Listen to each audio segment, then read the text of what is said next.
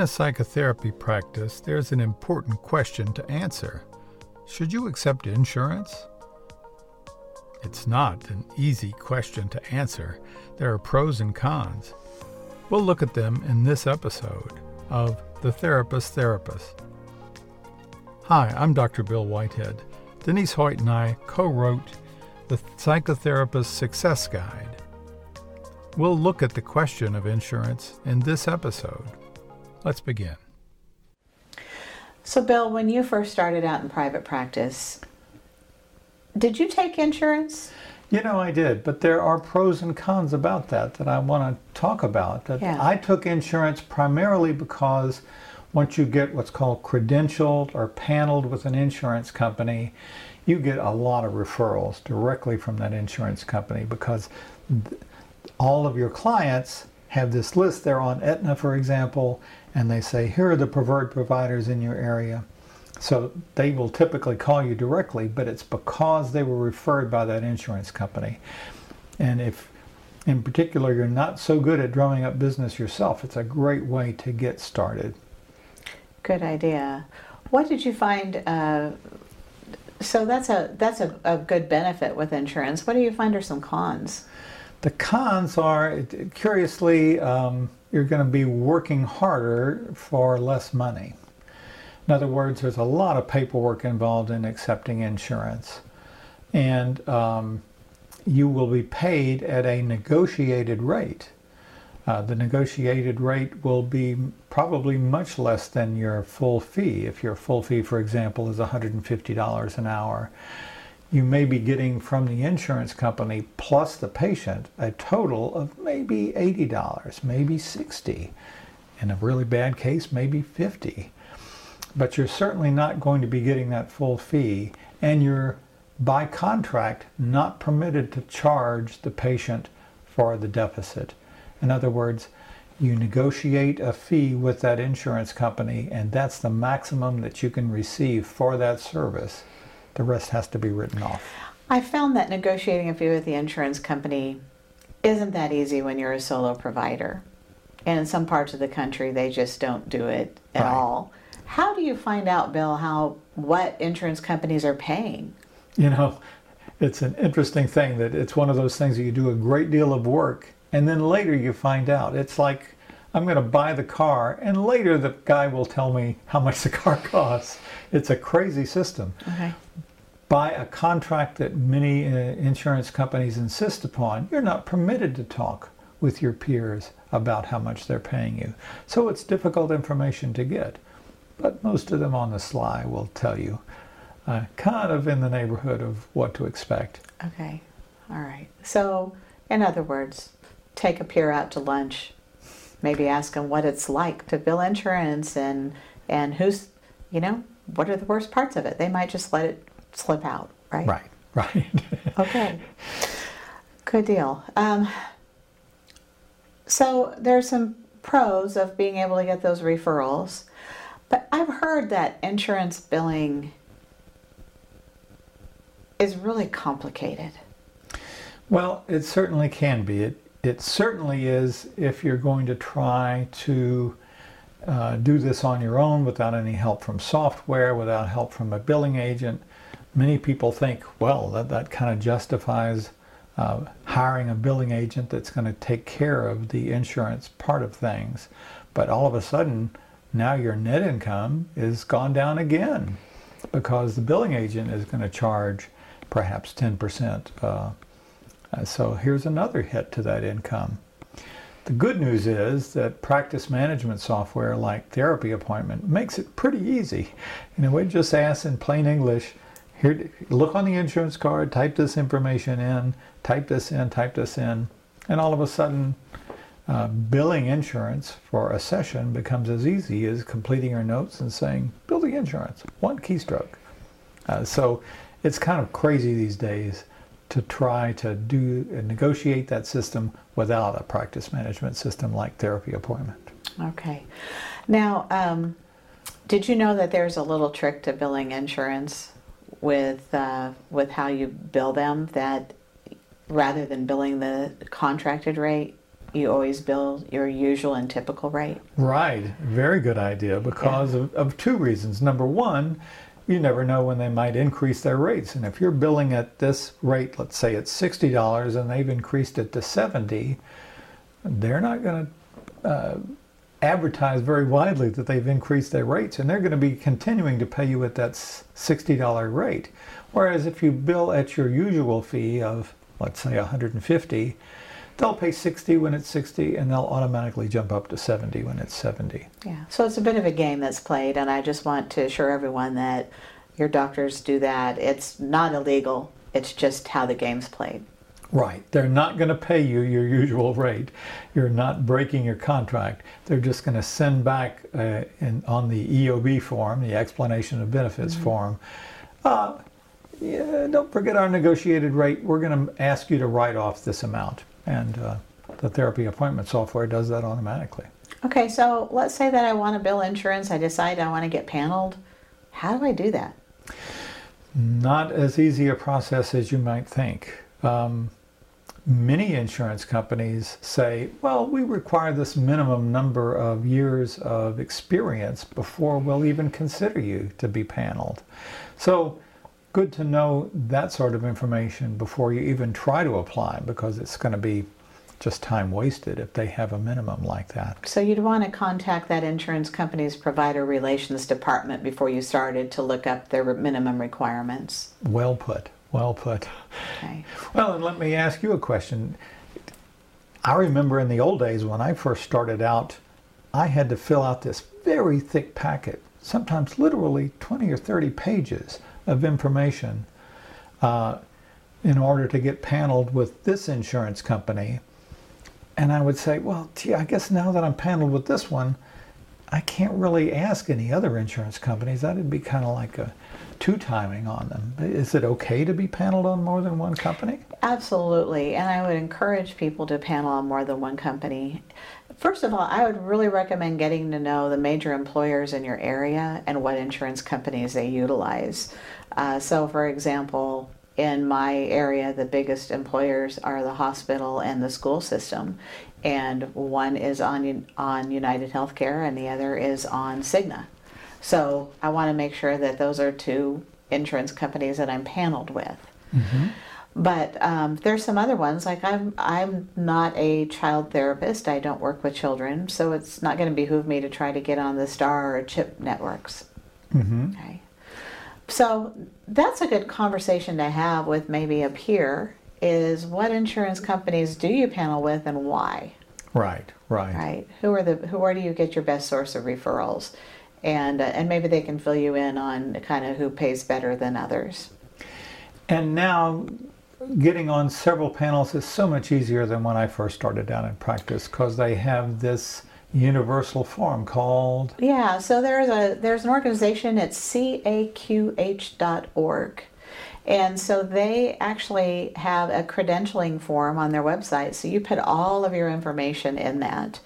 And ideally what happens is insurance companies, when you fill out their paperwork to say I want a credential and my information's in CAQH, then they'll go and look at all of that in CAQH.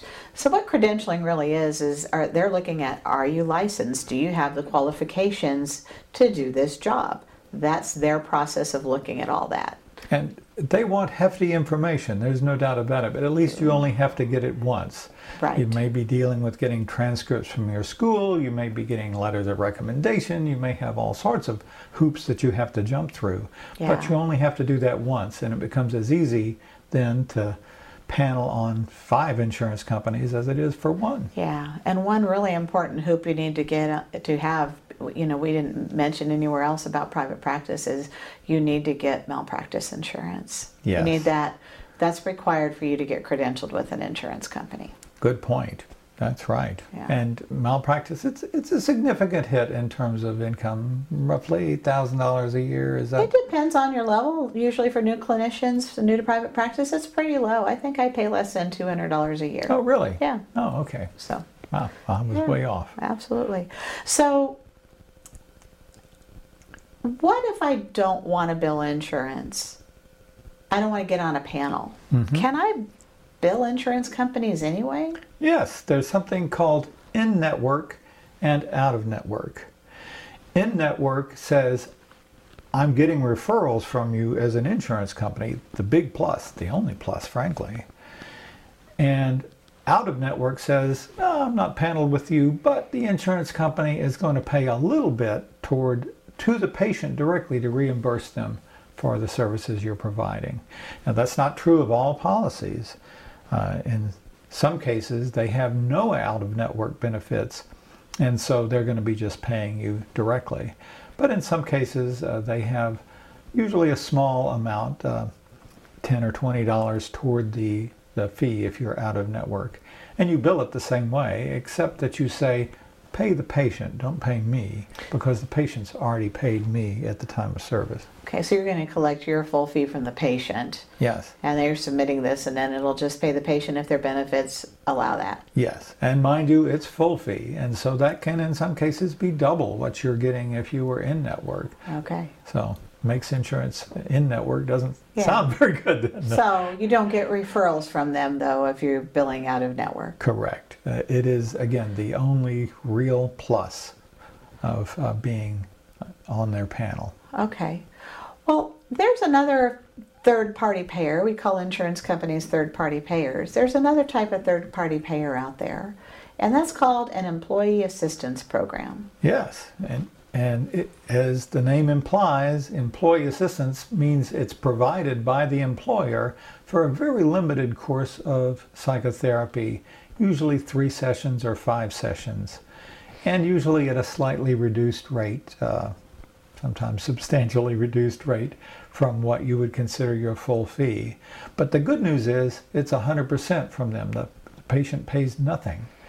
And there may be another disadvantage in that they sometimes have bizarre forms that are specific to that particular company, but worth it. What makes it worth it is continuing. So in other words, you might have someone gets 3 free sessions through their EAP, you can transition into their insurance, or if you don't take insurance, maybe they'll stay on because you developed a good rapport, you made some headway. Right. And easier to get paneled with some EAPs than it is some insurance companies, especially in terms of those years of experience. Sometimes the EAPs are a little bit more lax with that. Okay. And those EAP referrals depend heavily on the company. So a good idea to go to the company and talk to the personnel department and get to know them if you want to get that kind of referral. Yeah. All right. So how about getting paid from insurance? How does that work? Well, it's the other thing that's really intimidating to people about insurance is there's a form called the CMS 1500, and this is a standard form for all health services regulated by the federal government. And this form is very dense with information, and everything has to be perfect in the right slot and accurate in order for them to reimburse you. Here's the little dirty secret. Insurance companies don't want to pay you. They will try to find any reason not to pay you because that's how they make their money, not by paying, but by not paying. And so they scrutinize these forms. That used to be terrifying to therapists because they would fill out these forms by hand, but they don't have to anymore. How do you do it? Well, TherapyAppointment, for one. Any kind of practice management software that's worth its salt is going to fill out these forms for you completely and accurately and submit them electronically so that you don't have to even lick a stamp. Okay, so I know that insurance companies, sounds like you can mail them a check, or they can mail you a check, or they can set up direct deposit. Mm-hmm. And I just want to let our listeners know that setting up for direct deposit is the only way to do it. Yes. I would not go for the paper check if you have any choice in it whatsoever. It's sometimes a little creepy in the beginning because you think, gee, am I sure I even got this money? Yes, it shows up. It shows up in your bank account faster than if it were a paper check. They prefer to send it electronically. Yeah. So a good decision. Yeah. And if you ever decide to move your counseling office to a new location, you're not worried about running down paper checks that might have still went to your old address. Exactly. Or losing them in the mail, or them claiming not to have mailed them at all. Right. So yes, no downside to accepting that. There's another electronic component. You're going to submit these through TherapyAppointment, let's say, electronically. They give some electronic information back, and you have the option of accepting what's called an ERA, Electronic Remittance Advisory, rather than the EOB that you may be familiar with yourself. It's a paper form with information scattered everywhere. The ERA's TherapyAppointment can intercept, interpret, and apply to the patient's accounts automatically. Wow. You do nothing. It just happens in the background. And so in terms of keeping up with patient accounting, it's all taken care of automatically by the software. It's really just the way to go. Okay, so that makes it sound almost easy and simple. It's certainly far, far easier than it was when I started out in practice. We had a secretary literally typing on a typewriter these insurance forms, and that was an awful job. Okay. Well, let's talk about patient copays and coinsurance. Yes. That's a little confusing. Two different terms. Both of them mean the client owes something. Right. But what's the difference? I was hoping you would answer that question because I've always been confused by that, frankly. Yeah. Well, there's two different types of insurance plans out there, and that patients can buy. And one of them is a copay plan where it's a set copay when they go see their doctor. Let's say it's $25. That's what they're going to pay. There's another plan out there that typically has a deductible, which means the patient has to pay for maybe $2,000, $3,000, $4,000 worth of health care first before insurance is going to cover that. And then the co-insurance comes in. It's a percentage of what the contracted rate is for the services that day. So it's confusing, and you have to figure that out. Right. And you have to know your contracted rate from insurance companies in order to do it. And a part of the confusion is there is absolutely no way of accurately determining how much of their deductible they have satisfied.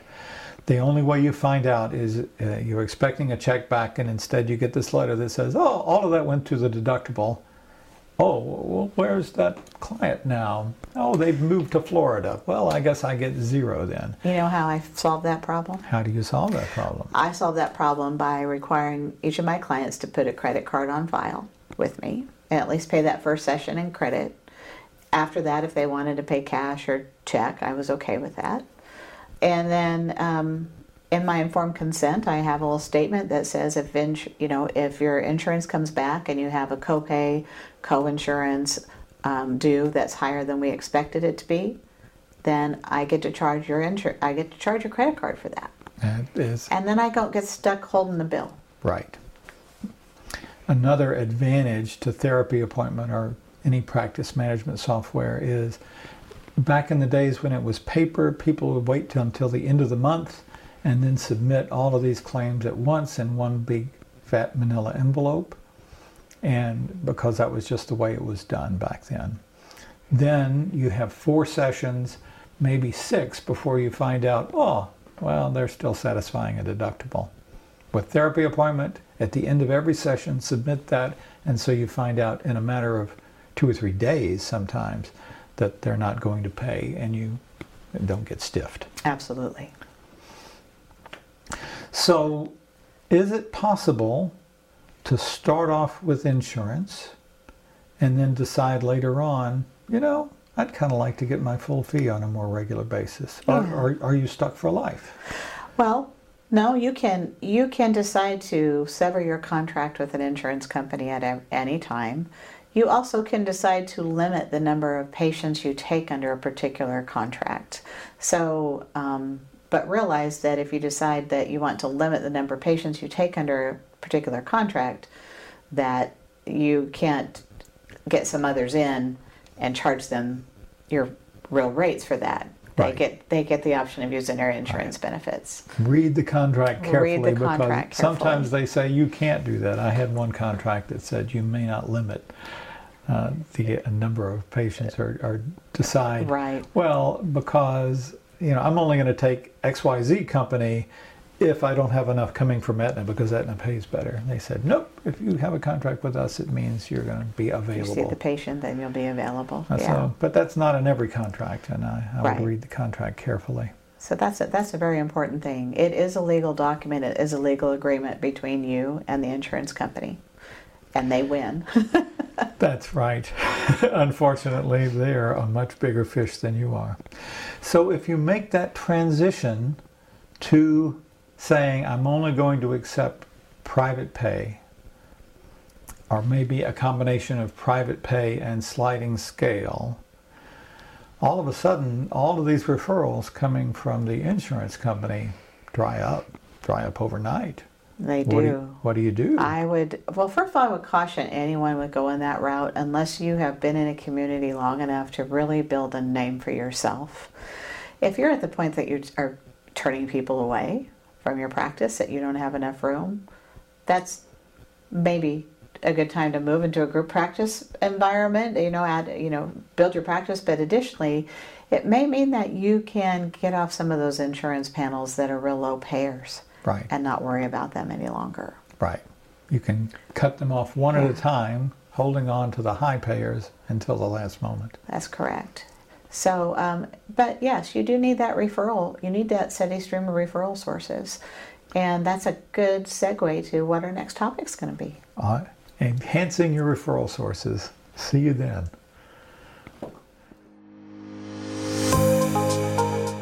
This podcast was brought to you by Therapy Appointment, a practice management system designed especially for psychotherapists. Therapy Appointment provides online scheduling, billing, insurance, charting, appointment reminders, teletherapy, HIPAA-compliant communication, and much more. Therapy Appointment. You provide the therapy, we provide the rest. More info at www.therapyappointment.com. If you have a suggestion for a future episode of this podcast, please email me at bill@therapyappointment.com.